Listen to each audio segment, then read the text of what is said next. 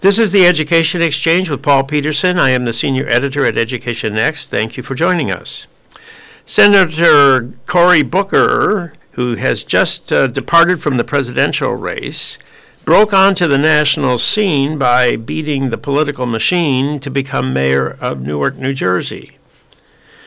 His presidential campaign, or his failed presidential campaign, I guess we have to say, puzzled many school choice supporters. They sort of expected he would embrace the education reforms that he had instituted in Newark, including the introduction of a wide variety of charter schools. But during the course of his campaign, he almost denounced the reform he had helped to found. And that led some people to suspect that maybe those Newark charter schools were not all that good. And in fact, there's talk of shutting down some of them right now. Or what is going on here? Was Senator Booker just being pressured by the teacher unions to oppose charters? Because we know that there's a nationwide campaign against charters by the teacher unions in the United States. So a just released study of Newark charter schools by Marcus Winters, associate professor at Boston University and senior fellow at the Manhattan Institute, has shed some light on this puzzle. And I'm very pleased to have Marcus Winters with me on the Education Exchange today. Thank you for joining me, Marcus. Yeah, thanks for having me. So, Marcus, we're going to dig into this research and all the ways you gathered this information. But first of all, why don't you just share with our listeners the bottom line bumper sticker version of your findings? Yeah, so the bottom line bumper sticker version of the findings is that on average, charter schools in Newark, and I'm looking at schools that participated in the city's common enrollment system, which makes up the large majority of schools and includes the large majority of students, charter school students. On average, students attending a charter school did significantly and substantially better in math and reading than they would have had they gone to a traditional public school. I also show that the largest effects come from students who enrolled in schools operated by one of two networks, either KIPP or Uncommon, which are large national charter school networks, and that students that attended other charter schools not operated by them, on average, did not make significant gains in their test scores relative to public school students, though my suspicion is that masks some variation in the performance of those schools. Well, so for how long were you able to follow these students? Is this just a one-year effect, or is it a longer-term effect? What's the trend, the pattern that you are able to track? So I can follow two cohorts of students who entered into charter schools for a period of a maximum of 3 years. During that period, I lose some students who kind of, leave the data for a variety of reasons, including the biggest reason being that they kind of move into an untested grade.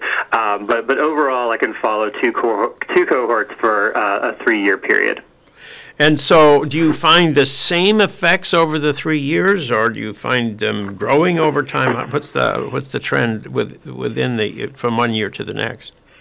So I see an effect that shows up in year one and is kind of maintained for those students over time.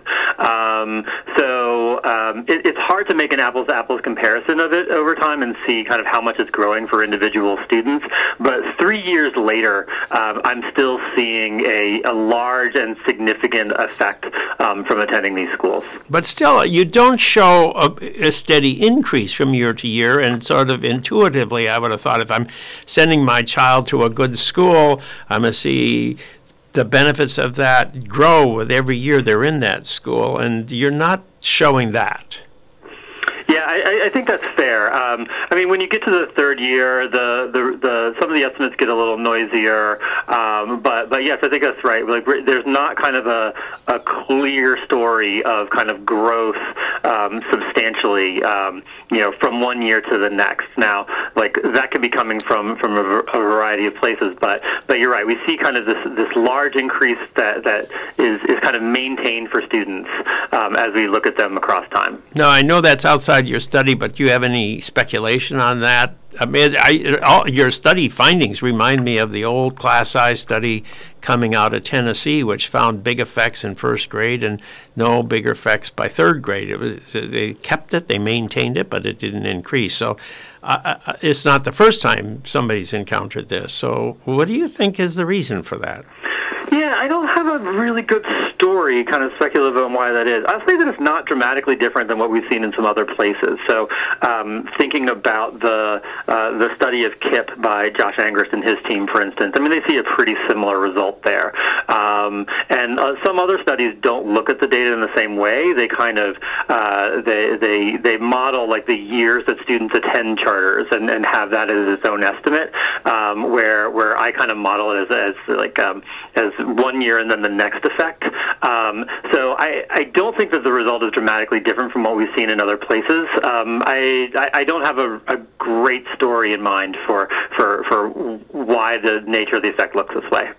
So still, you say these are large effects. So maybe you could help our listeners understand just what you mean by large effects. What's the reason you use that word? So the reason I use that word, so I'm using Matt Kraft has a recent paper where he kind of separates out between in education studies what can we think of as a small, medium, and large effect, and the way that he does it is he bases it on what we've seen from research of interventions in education that have been studied using experiments, and so my findings fit into that large category.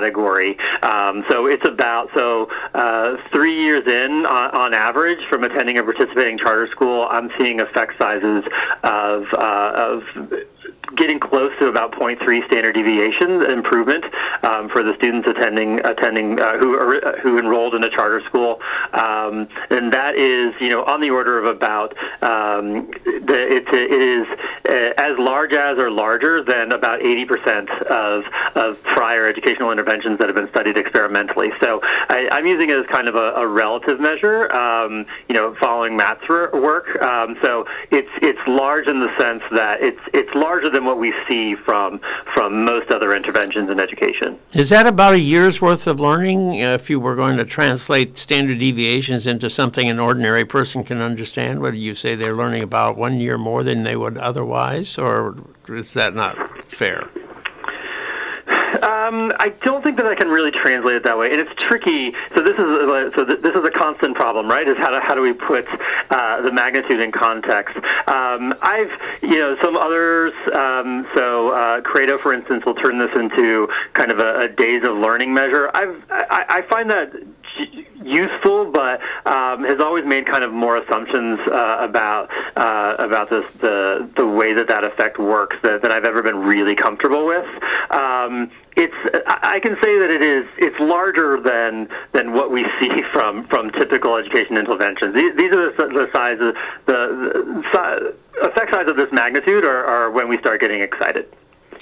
So now you're comparing these charter school students to students who are in the public schools, but everybody is concerned that your comparison be a fair one. So how do we know that you've got equivalent students that you're comparing here when you say that there's a big impact on the learning of the charter school students?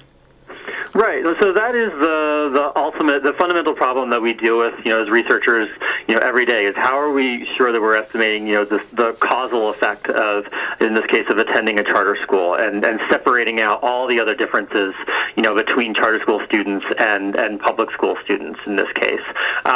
So my study is equivalent, but doesn't work in the exact same way as a randomized lottery. What's different about it is that some other charter school studies that take advantage of randomized lotteries, they will get information from individual charter schools that are oversubscribed, and each of those charter schools have a lottery, and if you win that lottery, you are offered a charter school seat, and if you lose it, you're not offered a charter school seat. And the advantage of that is that if the flip of a coin determines whether you enroll are offered a charter school seat, we know that it wasn't other things that are related to the student's characteristics. In my case, I can't exactly do that type of study because of the way that Newark assigns students to schools. So Newark uses a common enrollment system that uses the deferred acceptance algorithm to assign students. So the short version is that every year, parents who want their students to change schools provide to the central administration a preference order of schools of where they want their student to go or their child to go.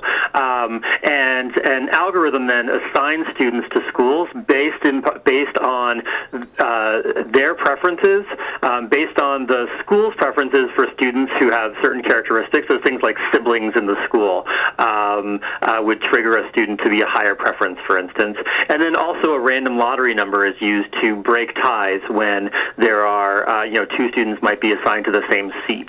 I'm using a technique developed by, Angrist and his colleague. Josh Angrist and his team Josh Angrist is an economist at MIT. It's a team of researchers at MIT and Duke have done a similar study to evaluate charter schools in Denver. So in that study, they developed a technique that tried to take advantage of the fact that some of the students are being allocated to schools on the basis of a lottery or the drawing of a name out of a hat. And then given that fact, they were able to do something like the conventional charter lottery. Yeah, correct. We can take advantage of that random component in how students were assigned. The mechanism itself is more complicated than the conventional lottery study. But the overall effect is that we can be really confident that we're comparing students who are identical in every way, both in observed and unobserved characteristics. And similar to a conventional lottery study, I show that using my method, the treatment and control groups do look identical to each other on observed characteristics, which is our kind of conventional test for, is this a true apples-to-apples comparison? So, but you did have quite a number of charter schools who refused to participate in this common enrollment plan and therefore are outside your study. Now, how do you know that you just didn't study the best charter schools in Newark, and what you're saying isn't really representative of all the charter schools in Newark?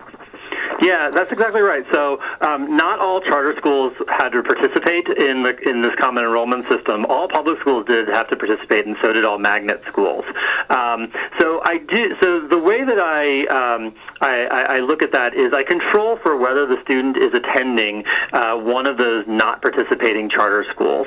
The first thing that does is it allows my comparison of the participating charter schools. It forces it to be compared to students attending traditional public schools. The second thing is that it does is that the estimate that I can get for students attending the non-participating schools, it's not a causal estimate, and I try to be really clear in the paper that it's not a causal estimate of the effect of attending one of those schools, but it's more akin to like a more basic regression-based estimate of the effect of attending those schools. And what I find is also a positive and large coefficient, so effect of attending a relationship between enrolling in one of those schools and their outcomes. Now, I don't claim that as having a causal effect for attending one of those charters, but what it does say to me is that it's very, very unlikely that those schools on average are actually very ineffective. So it doesn't seem to be that my result for the participating charter schools is driven by just the most effective charter schools participating. I mean, I'll also say just, qualitatively, and this just comes from talking to people in Newark, I mean, among the non-participating charter schools are some of the schools that people think of as being high-performing. So I don't claim that I have a causal estimate attending those schools. schools, but I think I can show pretty convincingly that the causal estimate I have for the other participating charter schools isn't just positive because of the schools that selected to participate. So you mentioned the magnet schools in Newark. A lot of people think that magnet schools could be used just as effectively as charter schools without bringing in all the political baggage that surrounds the charter school question. So have you looked at the magnet schools in Newark? I'd love to, but unfortunately, the data that was provided to that Newark provided was they were unable to provide data that would allow me to make that comparison. That would allow me to as clearly model how students were assigned into magnet schools. So unfortunately, it's just something that I can't look at in the data. So now in Newark today, there's talk about closing down some of the charter schools. Given your findings, how do you account for that? Are these schools not performing, or is something else driving the decision making in Newark? Well, so it's an interesting question. I mean, I think that, as far as everything that goes into that decision in Newark, I think, policymakers, take a lot of things into consideration when they're making such decisions. As far as how my study speaks to that, I think it provides important information about the effectiveness of charter schools, overall in the city, and also kind of broken up into the different groups of the type of providers. The schools that they have kind of flagged for potential closure, those schools would fall either into the non-participating charter schools section of my study or the other participating charter schools. So. And unfortunately, my study can say the effect of, on average, of attending one of those other participating charter schools, but I can't get good estimates of those individual schools. So I can't really say whether the ones that they've targeted in that way are very effective or very ineffective. I will say that, Newark has closed charter schools in the past. In fact, among the group of other participating charter schools that are in my study, a few of them were closed for low performance.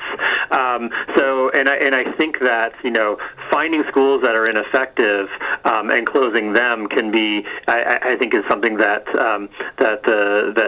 is within the rights of the system. Whether that's actually going on here, I think it's unclear from my analysis. I also think that they've talked about, at least at what I've read in that, they've talked also about the types of students that are being served in those schools. So whether they're serving students with disabilities, which is something that I've done research on in other areas, but not in Newark specifically. So I need to ask you, what is the reason why Cory Booker did not support these charter schools if, in fact, they have been doing incredibly well on average in Newark? What is the that was the question we began with today. Can you give me an answer? I don't know that I have a compelling answer for that. My own kind of read on Booker was he came out as more cautious about those charter schools than I think seemed to be merited. Even prior to my study, there was some other research suggesting that the charters, not as strongly, but I do think suggesting that there was positive charter school effects. And I think it was fair to say that his support for them, especially early on in that campaign, was weak. He did, increase his support for them. In the op-ed he wrote in the New York Times, for instance, over time. How that works into a presidential campaign strategy, I'm not sure. I do think that now this is pretty clear evidence that, on average, the charter schools are effective, and that there is a particular type of charter school that's especially effective in Newark. I hope that policymakers there and in other places will keep that in mind as we think about these charter sectors. In addition, because I think my findings are really consistent with what we see in similar studies. I'm thinking in particular in Boston and Denver. We're now getting a pretty consistent result when we can look at kind of citywide charter systems. Well, one of the sets of findings that's pretty consistent around the country is that charter schools work well when you have a lot of human capital readily available, as you have in Newark, in the New York City metropolitan area, where there's lots of young people who are eager to bring their talents into the school system if given the opportunity. In other parts of the country where you don't have that clientele so readily available, charter schools don't seem to be piling up as exciting a record. So, do you think that's part of the story here?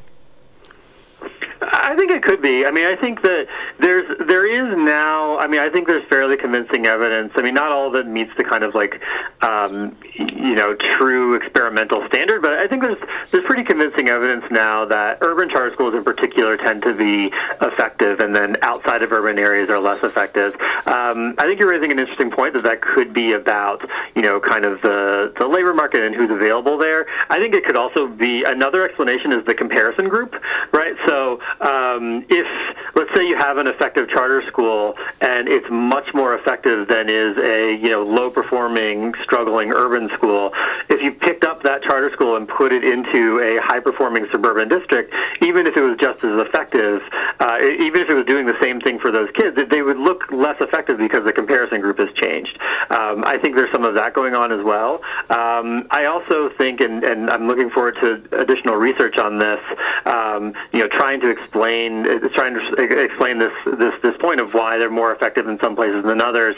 I'd be interested to know, more about whether the type of charter schools and the operators of charter schools are different in those areas. So I don't know this to be true, but my suspicion is for example, KIPP and Uncommon and other schools that operate similarly are more likely to be found in urban areas than they are to be found in suburban areas. And even within urban areas, we're seeing much larger effects for those types of schools. So that could be part of the story as well. Well, thank you very much, Marcus, for joining me on the Education Exchange. Your study is a very exciting, illuminating study on a city that many people across the country have been watching for many years. Yeah, thanks so much for having me. I've been speaking with Marcus Winters, a senior fellow at the Manhattan Institute and a professor at Boston University. He has just released an evaluation of charter schools in Newark, New Jersey. I am Paul Peterson. This is the Education Exchange. Please join me for a new Education Exchange podcast released on the Education Next website every Monday at noon Eastern Time.